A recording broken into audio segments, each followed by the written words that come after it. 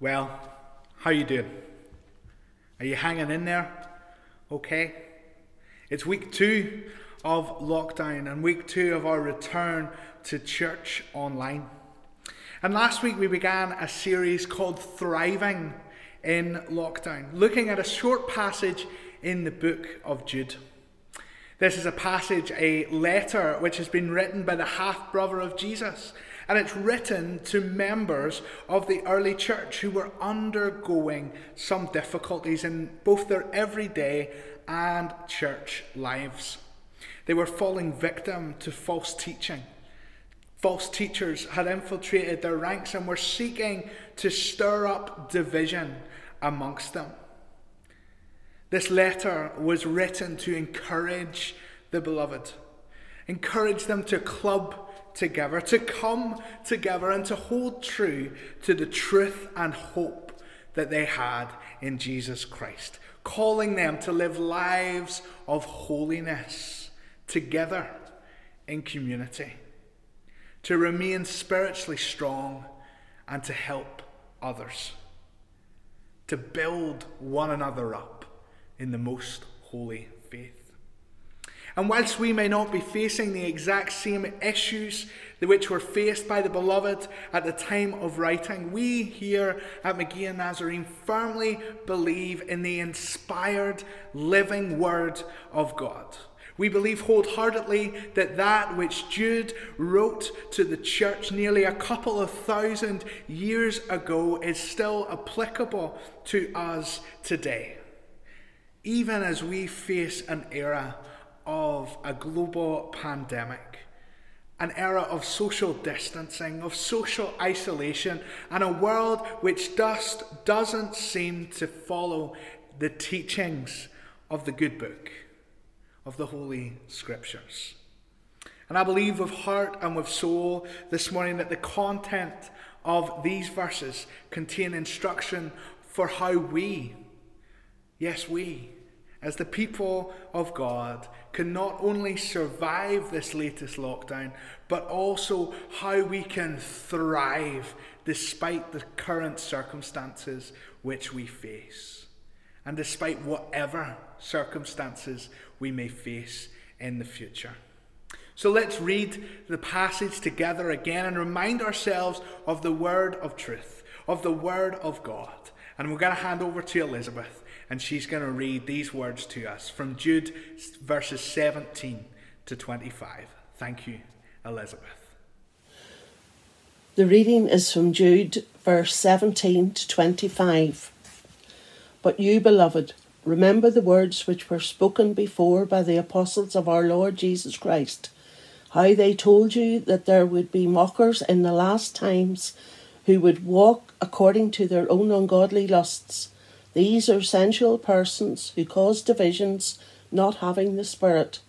But you, beloved, building yourselves up on your most holy faith, praying in the Holy Spirit, keep yourselves in the love of God, looking for the mercy of our Lord Jesus Christ unto eternal life. And on some have compassion, making the distinction, but others save with fear, pulling them out of the fire, hating even the garment defiled by the flesh. Now to him who is able to keep you from stumbling, and to present you faultless before the presence of his glory with exceeding joy, to God our Saviour, who alone is wise, be glory and majesty, dominion and power, both now and forevermore. Amen. Well, amen, and thank you again for reading for us, Elizabeth. Jude gives us some very specific and important ways that we can thrive in our current climate in these verses. Last week we took the opportunity to look at the first two, about what it means to build one another up in the most holy faith, and what it also means for us to pray in the Holy Spirit.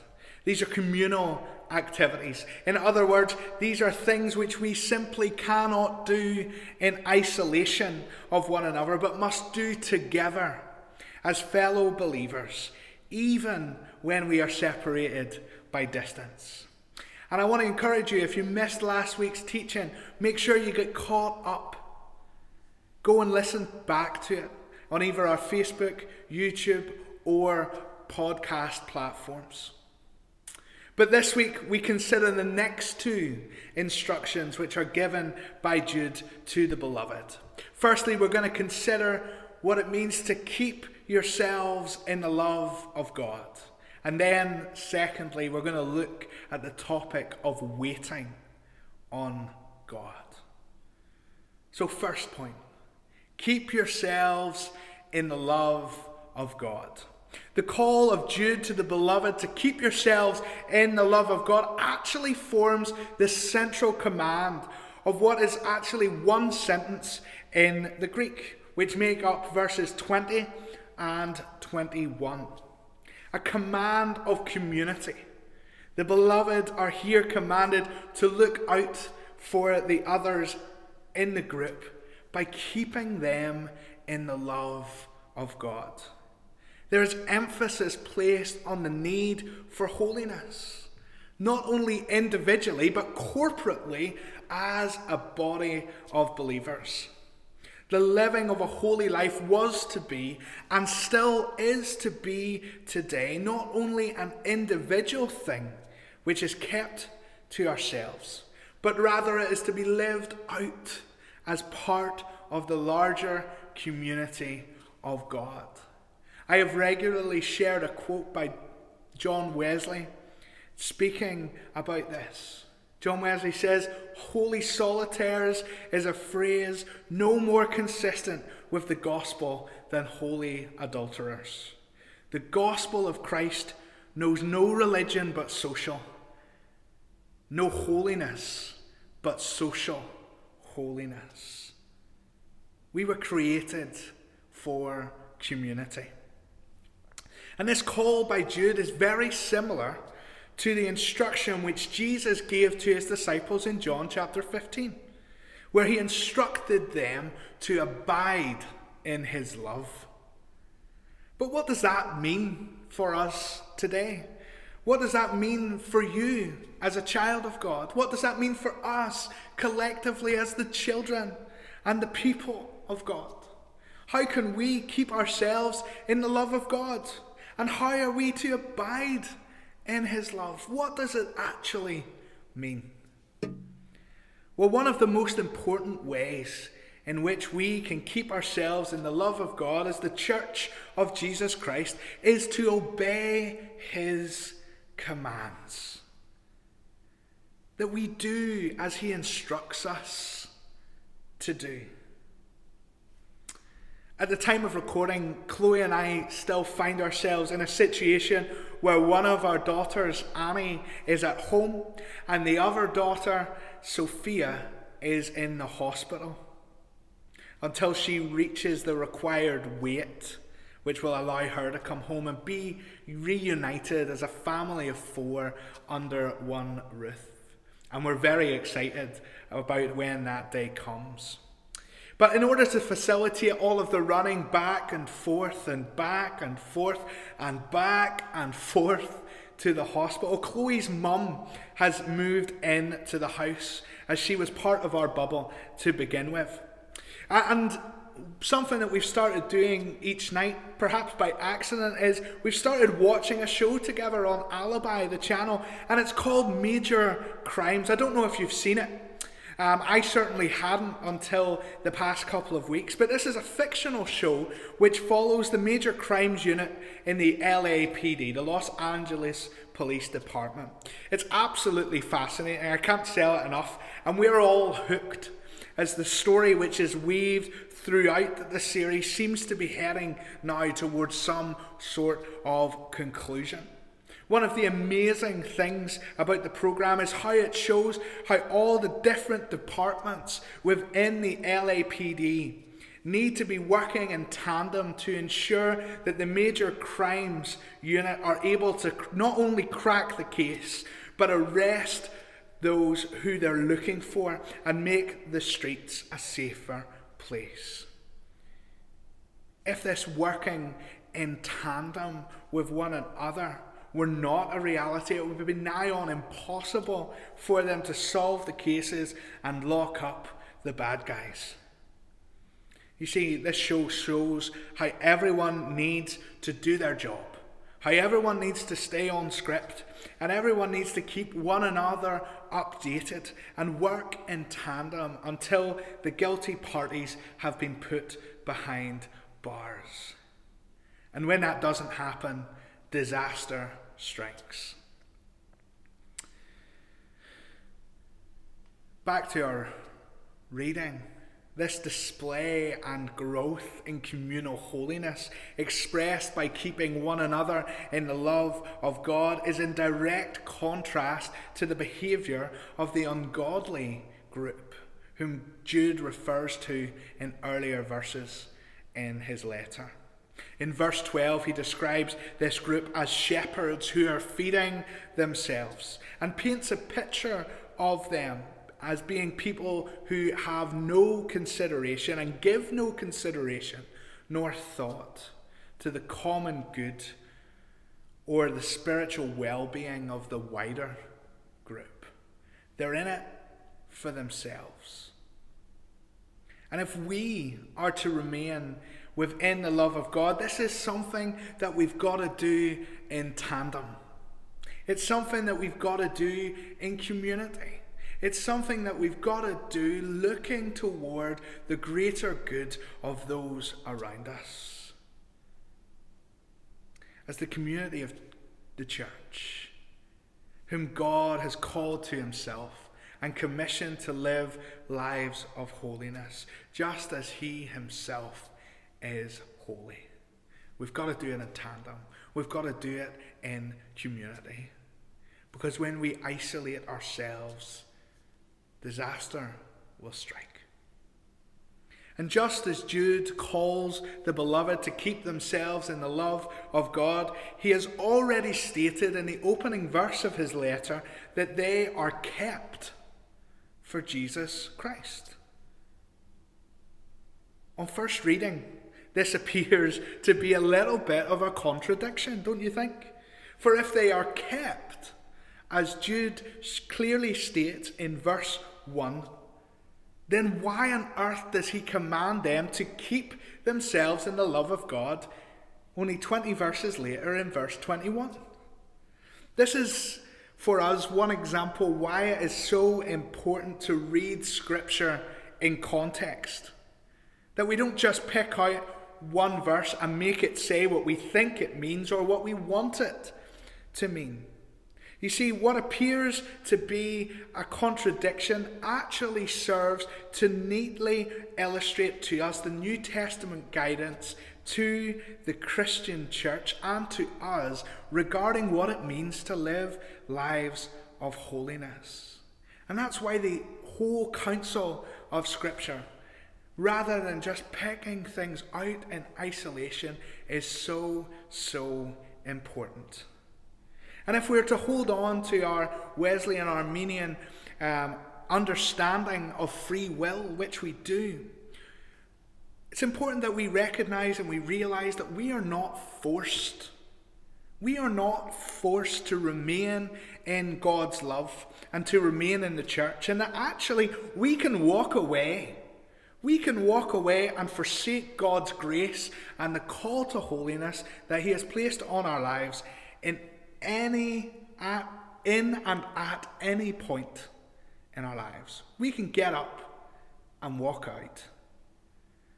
The reality is this, that God keeps us, but we also need to keep ourselves. We are called to keep ourselves in the love of God, whilst also knowing that we are kept by God. This apparent contradiction is quite simply the opposite of a contradiction. And rather it helps to remind us that God delights in pouring out his grace upon us, and that he has lavished us in his love through the death, resurrection, and ascension of Jesus Christ the Son. And that he rejoices, as Zephaniah says, over us with singing. Our response as the beloved of God is that we are to live lives of holiness in community, where encouragement, teaching, prayer, and expectation are common practice and are experienced amongst the people of God as we contend for the faith which has been passed down from generation to generation to generation, and of which we are the current generation. If we are to thrive in lockdown, not only are we to build one another up in the most holy faith and pray in the Holy Spirit, but we are to keep ourselves in the love of God by following his commands in community together, living lives of holiness which don't only encourage those around us, but which bring glory to his wonderful name. We are to keep ourselves in the love of God. But we are also, point two, to wait on God. The last command which Jude gives in this section is the call to wait. But what do we wait for? It's a call to wait for the mercy of our Lord Jesus Christ, that leads to eternal life. And just as we have been instructed to keep ourselves in the love of God, we are also reminded here of the end result of our faith in this call to wait on God. Just as we are expected to anticipate the mercy of Jesus as he meets us at the point of our need, we should also expect that mercy to lead us to a place where life is everlasting. But what is this mercy that Jude's talking about? And what does he mean whenever he calls us to wait? And what does that even look like for you and for me today in the midst of a global pandemic, when we're stuck at home, where we're protecting the NHS and we're saving lives? What does that look like for us? One theologian described mercy this way. He said, mercy is the emotion that arises when one sees another person's affliction. And I love this description of mercy, for it paints the picture of God seeing our affliction, seeing the difficulties which we had faced, and how he was so moved with mercy that he sent his only beloved Son, Jesus Christ, to redeem us and to draw us back to himself. Our sins, as the song says, our sins, they are many, but his mercy is more. And the good news for us today is this. It's that he sees and still sees and is still moved by our affliction. He is close to the brokenhearted. He is near to the lonely. He is still lifting the heads of the weary and downtrodden. To those who are weak and heavy laden, he says, come, for my yoke is easy and my burden is light. He's still moving amongst us and through us by the power of his Holy Spirit. And the truth is this, that without God's mercy in our lives, not even the best, most upright person would be able to escape condemnation. It is only by grace that we are saved through faith. God's mercy, his unmerited favor in our lives. our hope of inheriting eternal life rests solely with the mercy of God. And it was out of the mercy of God that Christ first came and died. And it will be a result of the mercy of God that Christ will come again on the day of the Lord.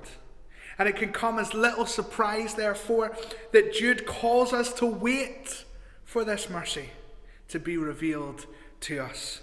And we are to live in eager yet patient expectation. Folks, I want to tell you today that no matter what you're going through, no matter what difficulty you are facing, no matter how lonely you are, no matter how sick you are, no matter how disturbed you are by the things that are going on around you, no matter how filled with doubt you are in these days, folks, we have a hope. We have a hope. And our hope will be made sight, just as our faith will be made sight. And the hope is this: Jesus is coming back. He's coming back for you and for me. This is what God is communicating to us today through Jude. We are to be a people who look beyond our present circumstances in which we find ourselves.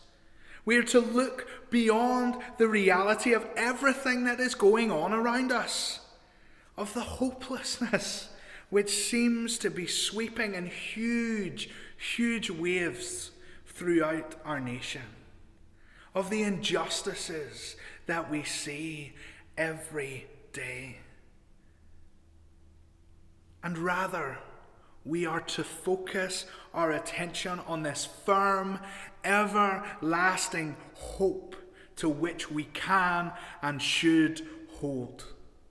We are to focus our attention on the glorious day of Christ, looking to the eastern sky, when the Lord will descend from the heavenly places and usher in a new heaven and a new earth. There is coming a day, church, when we shall see him face to face, and we shall enter into the place that he has prepared in advance for us. A place where we will join with the songs of angels and a countless multitude, and where there will be no sickness, no sorrow, no weeping, no global pandemics, no financial issues, no health issues, no family troubles, no more evil, no more pain, and no more death. Hold on a little longer, folks, because help is on the way. Jesus is coming back. Our call this morning is to respond to this hope that we have by living lives of holiness in anticipation of this glorious day when the Lord returns and saves us by his mercy. And this call is rooted, you've guessed it, it's rooted in community. And it requires the building up of one another in the most holy faith. It requires that we are a people who pray in the Holy Spirit, and that we keep ourselves in the love of God. Because if we were to solely wait, if we were to pay too much attention to the future hope, we would become so otherworldly that we would be no use whilst we were still here. These past 2 weeks, as we have looked at this passage in the book of Jude, we have focused on the call to the beloved to one another and how they are to live in community. And next week, we're going to begin looking at the second part of it. And the second part is what we can do as the beloved and what we are commanded to do as the beloved for those who are not yet part of our community. Those who are not yet part. So it's so important that all of our thoughts do not go toward this future hope, because we still have work to do.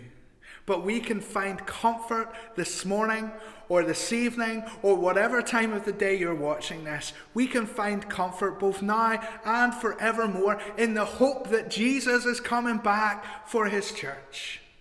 Jesus is coming back, but we still have work to do. Church, let us be a people who thrive in lockdown, who not only look forward to the future hope, but who also build one another up in the most holy faith, who pray for and with one another in the Holy Spirit, and keep ourselves in the love of God by obeying his commands, not in isolation, but together in community. May we come closer together, even though we are separated by distance. May we come closer together this lockdown and be the community which God, through Jude, is calling us to be. So I want to encourage you, pick up the phone, log into Zoom, send cards, read the word together, pray together, encourage one another and build one another up. For we were not created, and you were not created to merely survive, but rather to thrive in anticipation of the mercy of our Lord Jesus Christ that leads to eternal life. Church, we have a hope, and his name is Jesus, and he's coming back for his church. We can truly say with assurance today, because of the witness of the Spirit in our lives, that there are better days ahead than those which we have left behind. The best is well and truly yet to come. Cling to that hope. Live in community. Worship the Lord in the splendor of his holiness. Worship him, for he alone is worthy. And let us do it together as the people of